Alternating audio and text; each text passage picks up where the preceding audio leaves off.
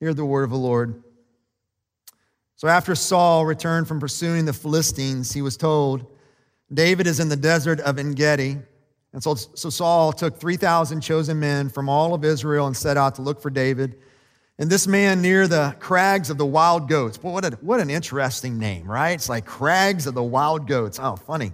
Well, it's funny to me. Obviously, to half of you guys, it's funny. So he came to the sheep pens along the way, and a cave was there, and Saul went in to relieve himself. And David and his men were far back in the cave. And the men said, this is the day that the Lord has spoke of when he said to you, I will give your enemy into your hands for you to deal with as you wish. And then David crept up unnoticed and cut off a corner of Saul's robe. And afterward, David was conscience-stricken for having cut off a corner of his robe. And he said to his men, the Lord forbid that I should do such a thing to my master, the Lord's anointed, or lift my hand against him, for he is the anointed of the Lord. And with these words, David rebuked his men and did not allow them to attack Saul. And Saul left the cave and went his way. And then David went out of the cave and called out to Saul, my Lord the king. And when Saul looked behind him, David bowed down, prostrated himself with his face to the ground. And he said to Saul, why do you listen when men say David is bent on harming you? This day you have seen with your own eyes how the Lord delivered you into my hands in the cave. Some urged me to kill you, but I spared you. I said, I will not lift my hand against my master because he is the Lord's anointed. See, my father, look at the piece of your robe in my hand. I cut off the corner of your robe, but did not kill you. And I understand and recognize that I'm not guilty of wrongdoing or rebellion. I have not wronged you, but you are hunting me down to take my life. May the Lord judge between you and me, and may the Lord avenge the wrongs that you have done to me, but my hand will not touch you. And the old saying goes, from evildoers come evil deeds, so my hand will not touch you. Against whom has the king of Israel come out? Whom are you pursuing?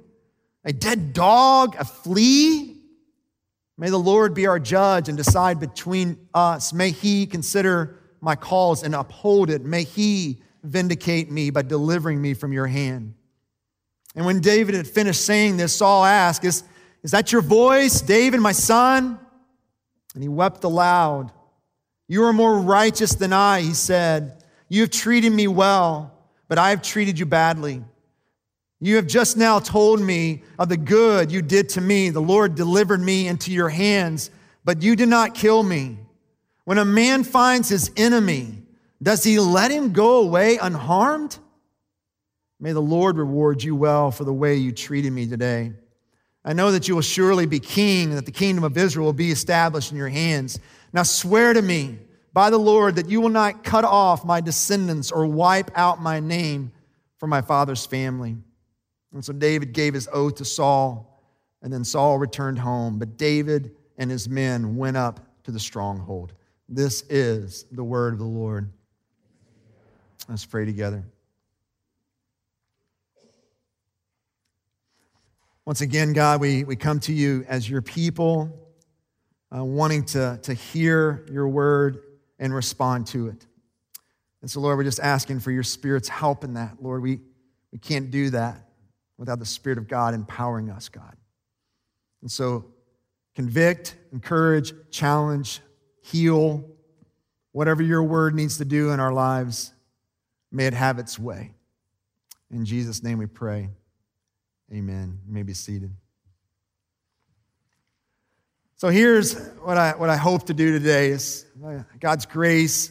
May he do that for us as a congregation. So this is what I want to do. I want to do my best to try to help us kind of feel what's going on for David. Sometimes when we especially read a chapter like this and we see this extraordinary, almost counterintuitive, sort of unnatural act that David does for Saul, it's almost like we quickly dismiss this. Okay, yeah, of course that would be in the Bible, right? And you just don't feel like the impossibility of what David did here.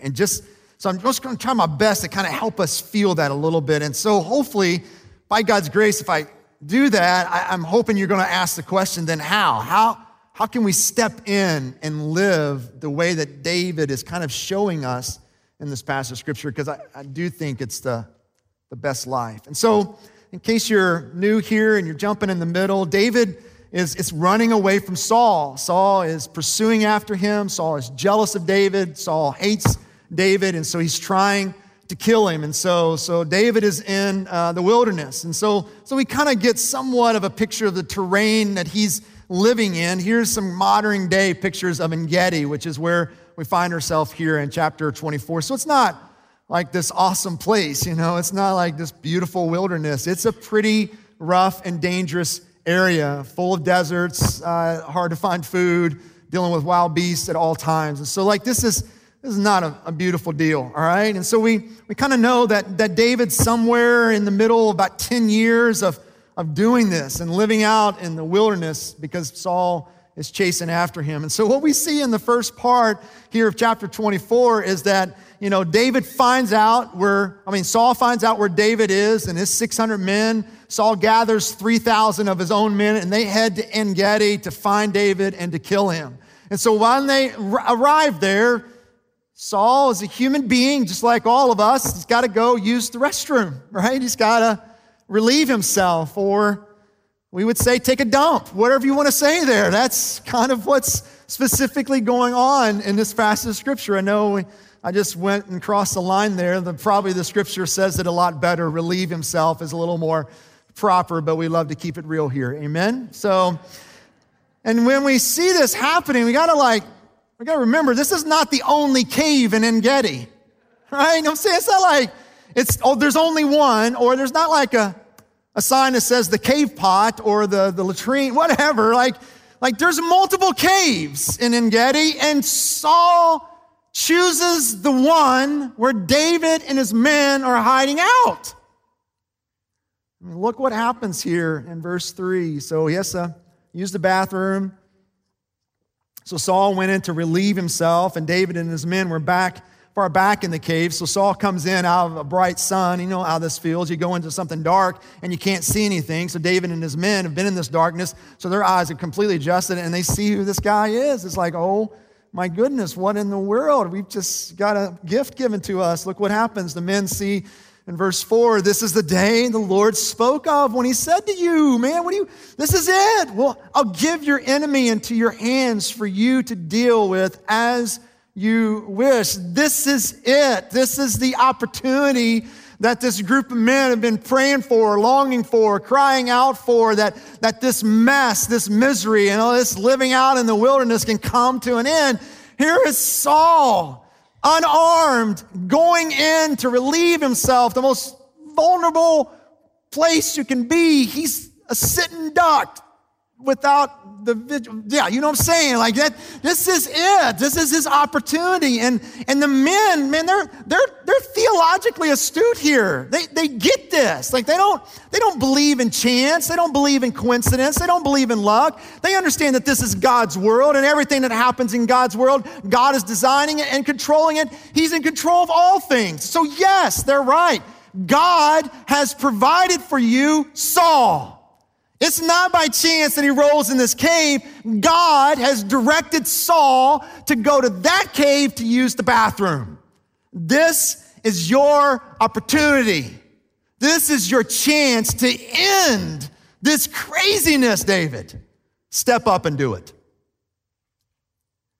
And then we see at the end of verse 4 that David did something very strange. He crept up unnoticed amongst all the stench possibly, and he cut off a corner of his robe. Now, so we can kind of feel this, right? Because what needs to come from us in response is exactly what the men do, right? What? Are you serious?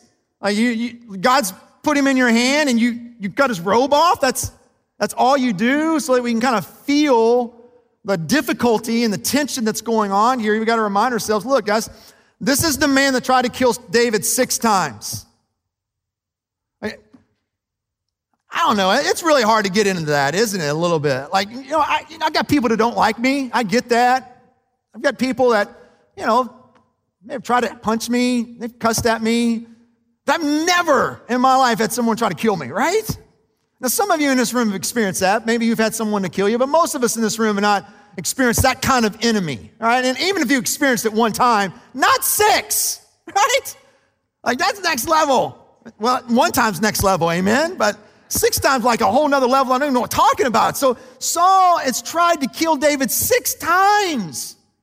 He's also tried to kill his best friend Jonathan, which is Saul's son, which is all whacked up and crazy. Saul has taken David's wife, Michal, and now giving her to another man. A few chapters earlier in chapter 22, Saul goes into a town and slaughters 85 priests and all the men and women and children and infants of this town because they helped David out. David can't go home.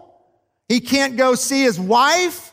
He can't just live a peaceful life. And all of this is innocent. He's done nothing wrong. And Saul is bent on chasing and killing him. And just so that we can kind of give a picture of the danger that David feels, he says this in chapter 20 of verse 3 when he's talking with Jonathan, when he's, in this period of time where he's getting ready to leave him. He says this, "Yet as surely as the Lord lives and as you live, there is only a step between me and death." This is what's going on. And here's Saul, unarmed, using the bathroom, completely vulnerable. And his men are going, "This is our chance to end this chaos. Do it." And then David comes and just cuts the corner of his robe off, and his men go ballistic. I mean, the word that they use for rebuke there is a lot stronger word. It's almost like David had to tear into his guys verbally and say, "We are not going to do this. We are not going to kill the king. We are not going to murder him." And so David instead chooses to spare Saul's life. David instead chooses to be merciful to Saul. David instead chooses to treat Saul like he doesn't deserve to be treated. David chooses instead to love his enemy. Now, like I said earlier, I mean, it's sometimes really, really hard for us to feel this. It is. I mean, most of us in this room are not running from somebody, we're not running out into the wilderness and got a guy chasing them. Most of us are not experiencing that. But I would say that all of us in this room can resonate or agree with the pull that David feels. All of us can kind of identify with this internal pull to vindicate ourselves.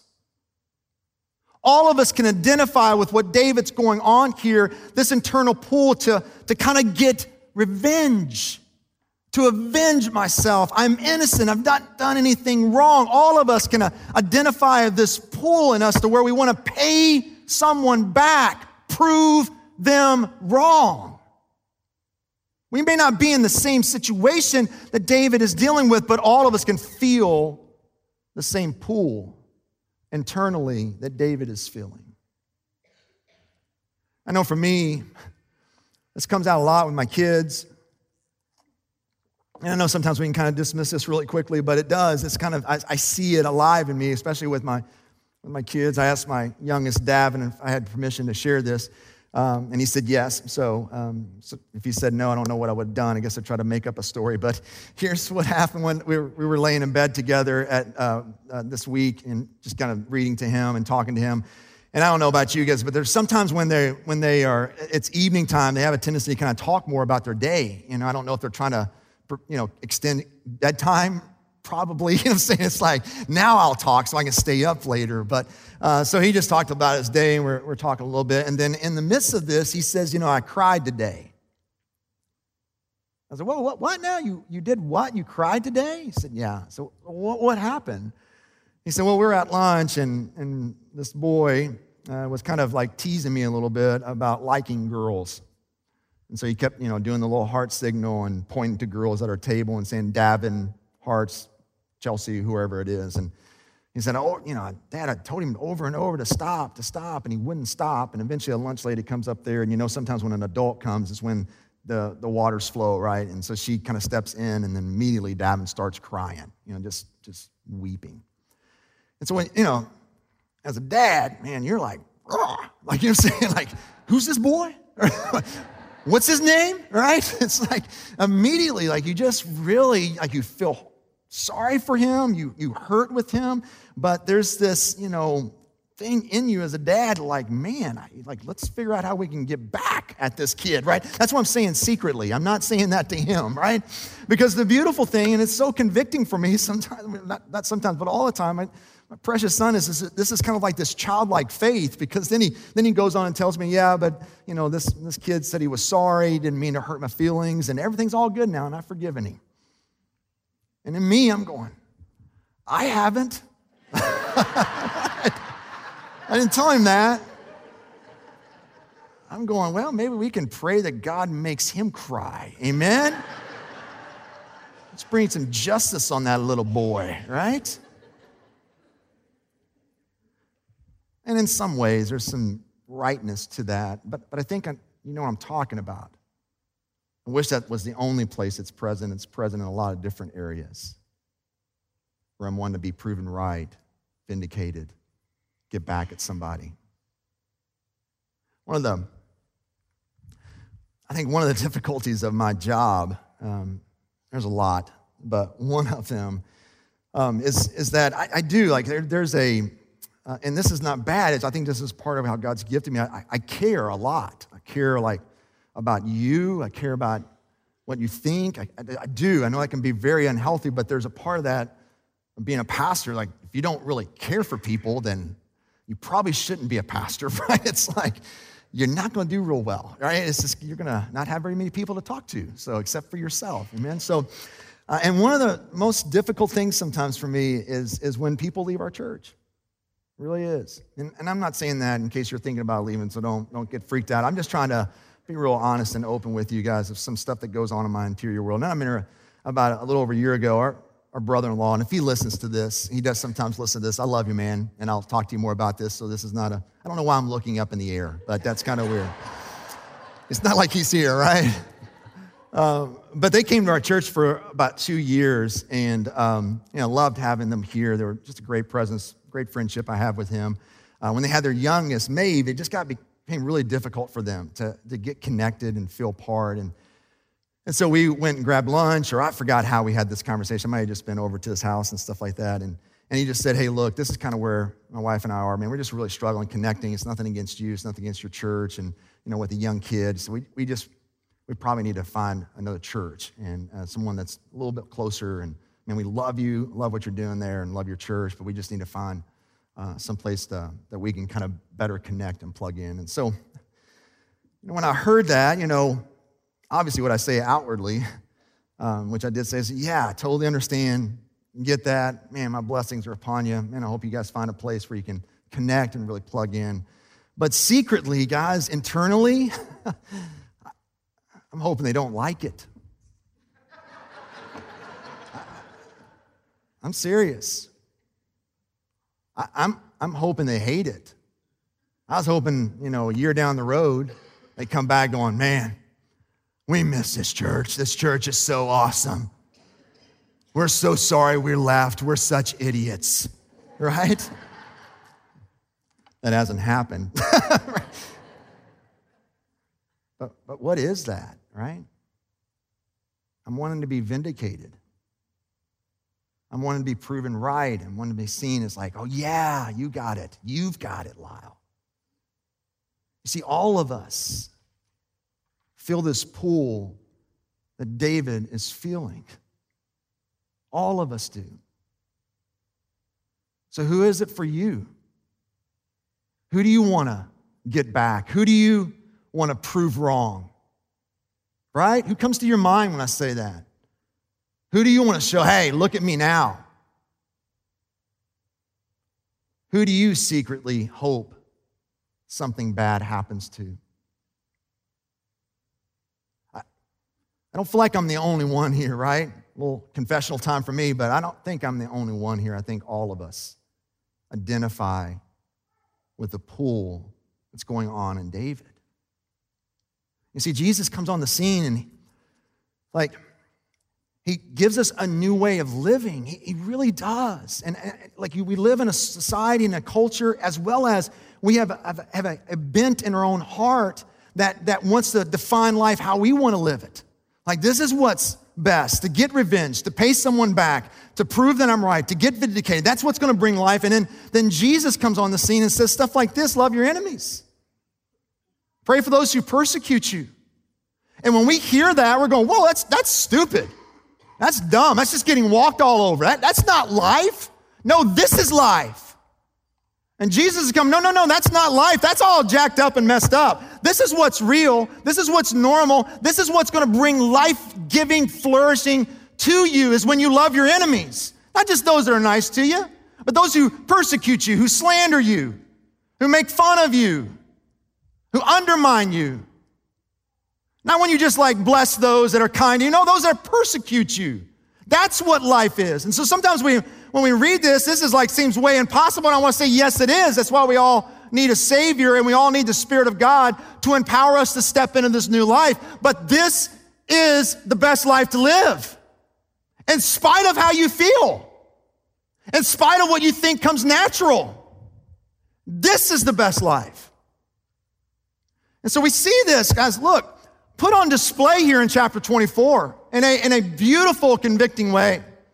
And I think in this chapter 24, it kind of gives us, like, how can I live into this? Like, if this is where life is to be found, that I love my enemies, that I bless those who persecute me, that I don't after vindication, I'm not after revenge, I'm not after trying to prove people wrong, that there's a better way of living, then how? How do I step into this? Well, first of all, the Spirit of God needs to dwell in you in power, just like it dwelt in David. You gotta understand that all that we see happening in David's life here in 1 Samuel all begins back in chapter 13, 16, somewhere. You know where it was. Right now I'm forgetting where it was. But there's a moment when the anointing of God came upon David to be king, that in that moment the Spirit of God came on him in power. And everything that we see happening in David's life is a product of the Spirit dwelling in him. So that is available to us. That's available to us when we put our faith and trust in Jesus.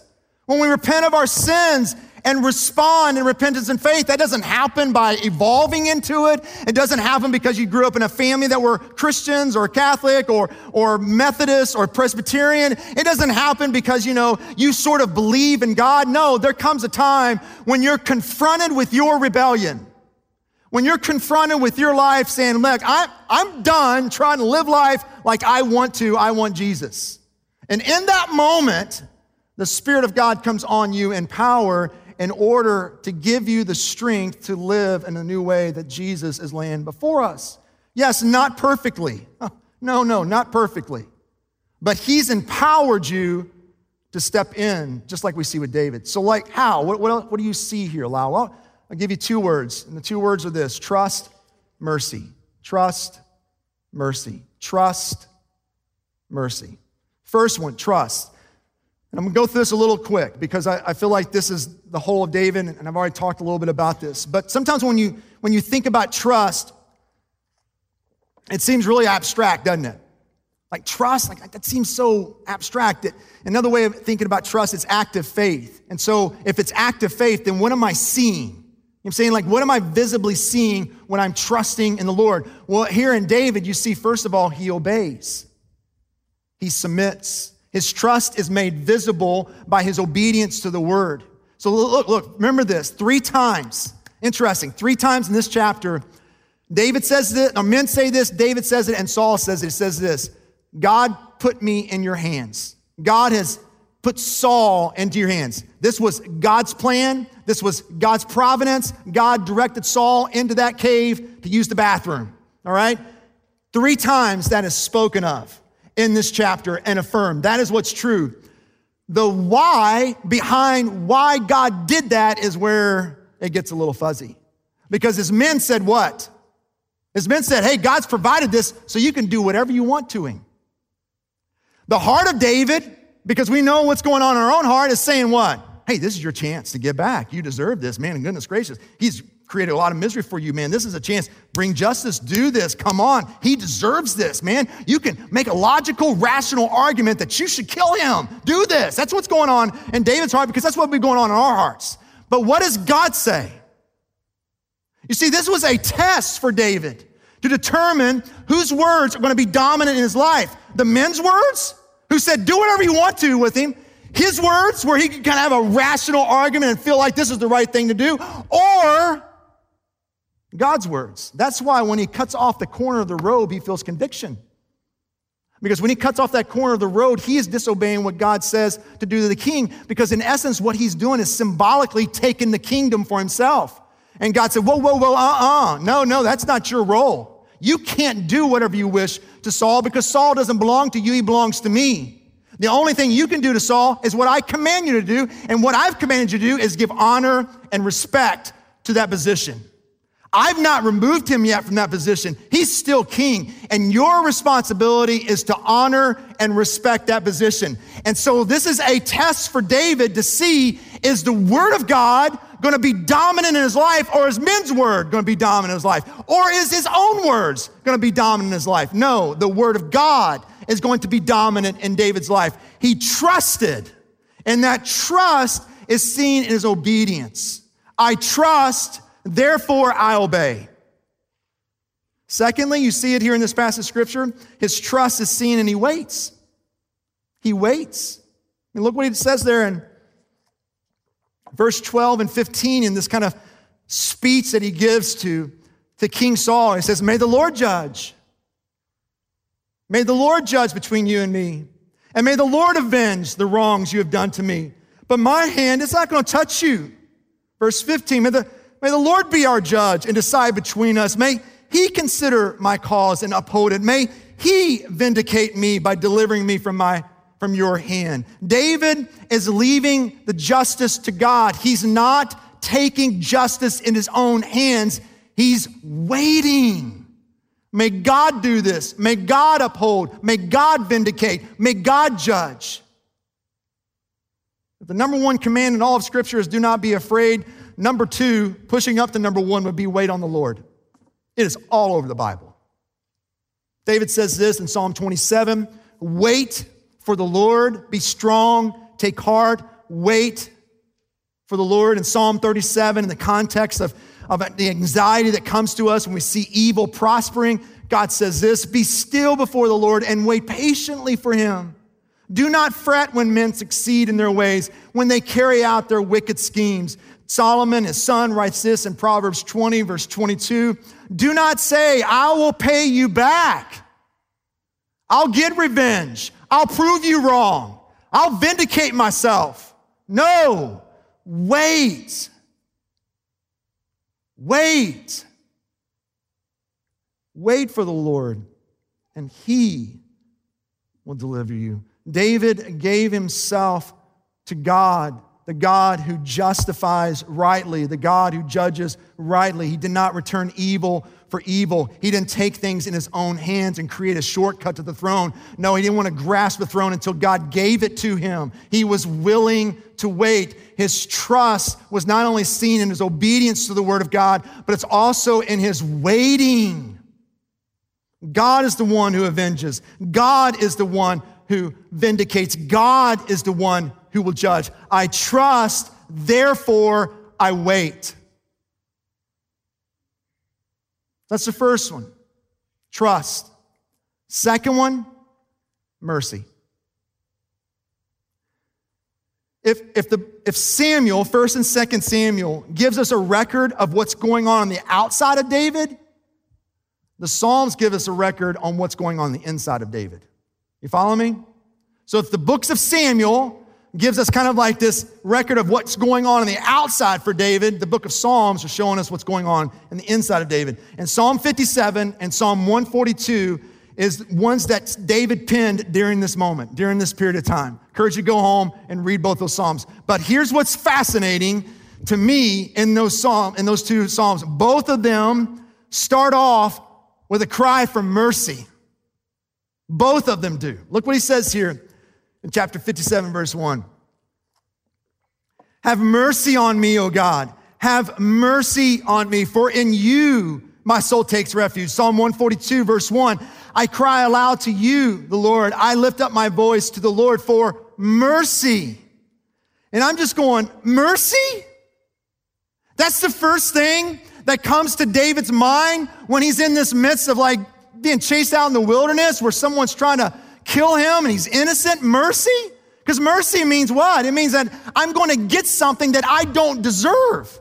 Like if I'm writing this psalm, this is what I'm saying first. David gets there, but here's what I'm saying. Hello? I'm doing all good things here. Like I'm doing everything right. Hello? Come on, show up, do something. I'm owed this, right? I deserve this. Take care of this menace here that's driving me out into the wilderness. Do something, act. I mean, David eventually gets there in these Psalms, but I find it fascinating that he starts off with mercy. That whatever good that God does for me, I don't deserve it. It's mercy. God, give me mercy. And when that reality gets deep in you, like it got into David, then it makes sense for you to be merciful to those that hate you. Are you following me? David cries out for mercy because he recognizes that everything he gets from God is undeserved. God's been merciful to me. That gets in my DNA, so to speak, and then therefore it makes sense for me to be merciful to someone else. So I want to suggest to you that if you have difficulty being merciful, then you do not get how merciful God has been to you. Or more directly, if you want to get vindicated, if you want to be proven right, if you want to get revenge, if you want to get payback, then you do not recognize how merciful God has been toward you. Because when that reality gets deep in your heart and soul, then the only thing, natural, whatever you want to call it, the most thing that makes sense is that you extend mercy to no matter who it is.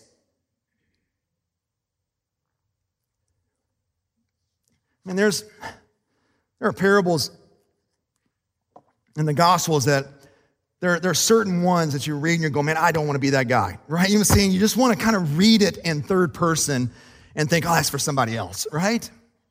And one of those is in Matthew chapter 18, where Jesus describes a story of a guy that owes a king like close to, like from our perspective, be like $1 million.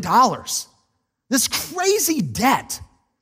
And he doesn't have the capacity to pay it back. I mean, no way. I mean, he's just like, it's like having a school loan, amen? Right? It's like, it doesn't matter what I do. Man, I could be a doctor for crying out loud. I'm never getting out of this debt. You follow me? Some of you know what I'm talking about. Like, it's just massive weight. Well, this king graciously and mercifully forgives him of all of his debt and sets him free. And then Jesus goes on and says the very next day, he goes out and finds somebody that owes him $20 and chokes him and says, pay up now. And he couldn't pay, so he threw him in jail. Guys, that's an indictment on us when we're not merciful to all people, no matter what they've done to you. Because I hear you. I hear, but what about this? Like, you don't know this person, you don't know this situation. I don't. You're exactly right. I don't. And I'm not trying to make light of the pain that someone may have caused you. I'm not. I'm just trying to say, look, there's a way that God wants us to live that seems somewhat unnatural. And if I truly understand what Romans 5 says, that I was an enemy of God, that I was an enemy of Him, that I hated God, but while I was an enemy, not while I was coming to my senses and realized that I was an enemy and I didn't want to be that anymore, right? That's not what's going on there. While I was an enemy, God sent Jesus. He sent Jesus for me. He sent Jesus for you. And when that gets in me, what oozes out is mercy. Mercy. David had the Spirit of God alive and powerful in him, so that in the moment when he could have slain Saul, he trusted. He obeyed the word of God. He waited. And he was merciful because God had been merciful to him.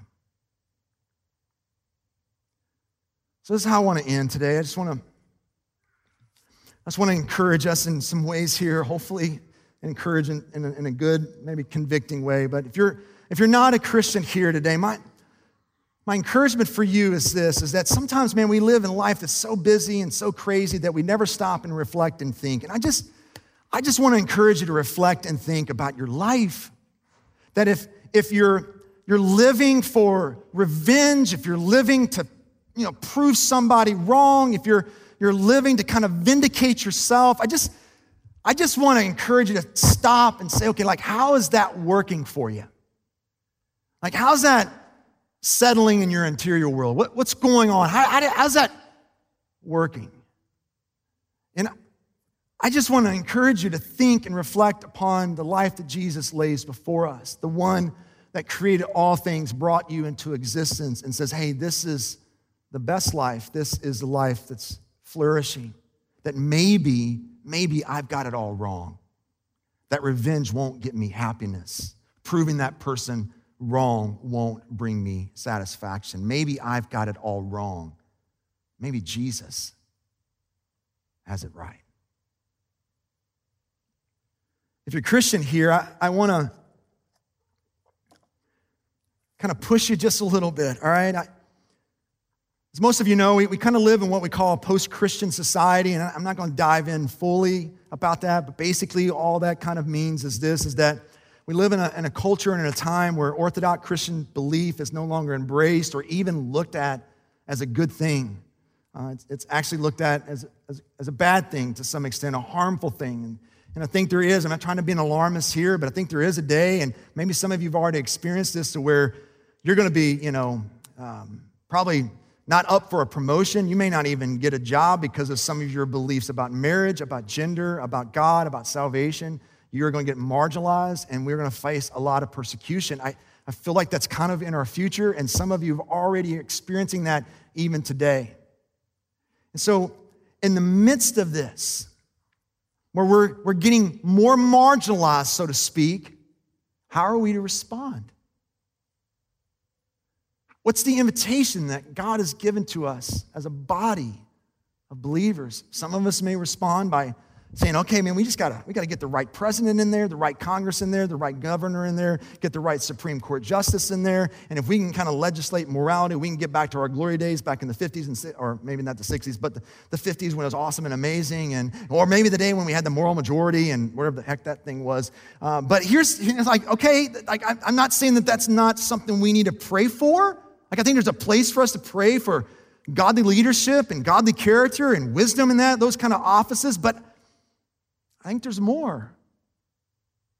Some of us may think, well, the best thing we can do is just kind of like, let's just kind of huddle up, create our own little society, kind of protect ourselves, get into the world and just be quiet, be calm, be peaceful. Don't raise any kind of concerns, just kind of keep the peace and sort of just kind of, be in the background. And there is a place, I would say, to living peaceful lives and quiet lives.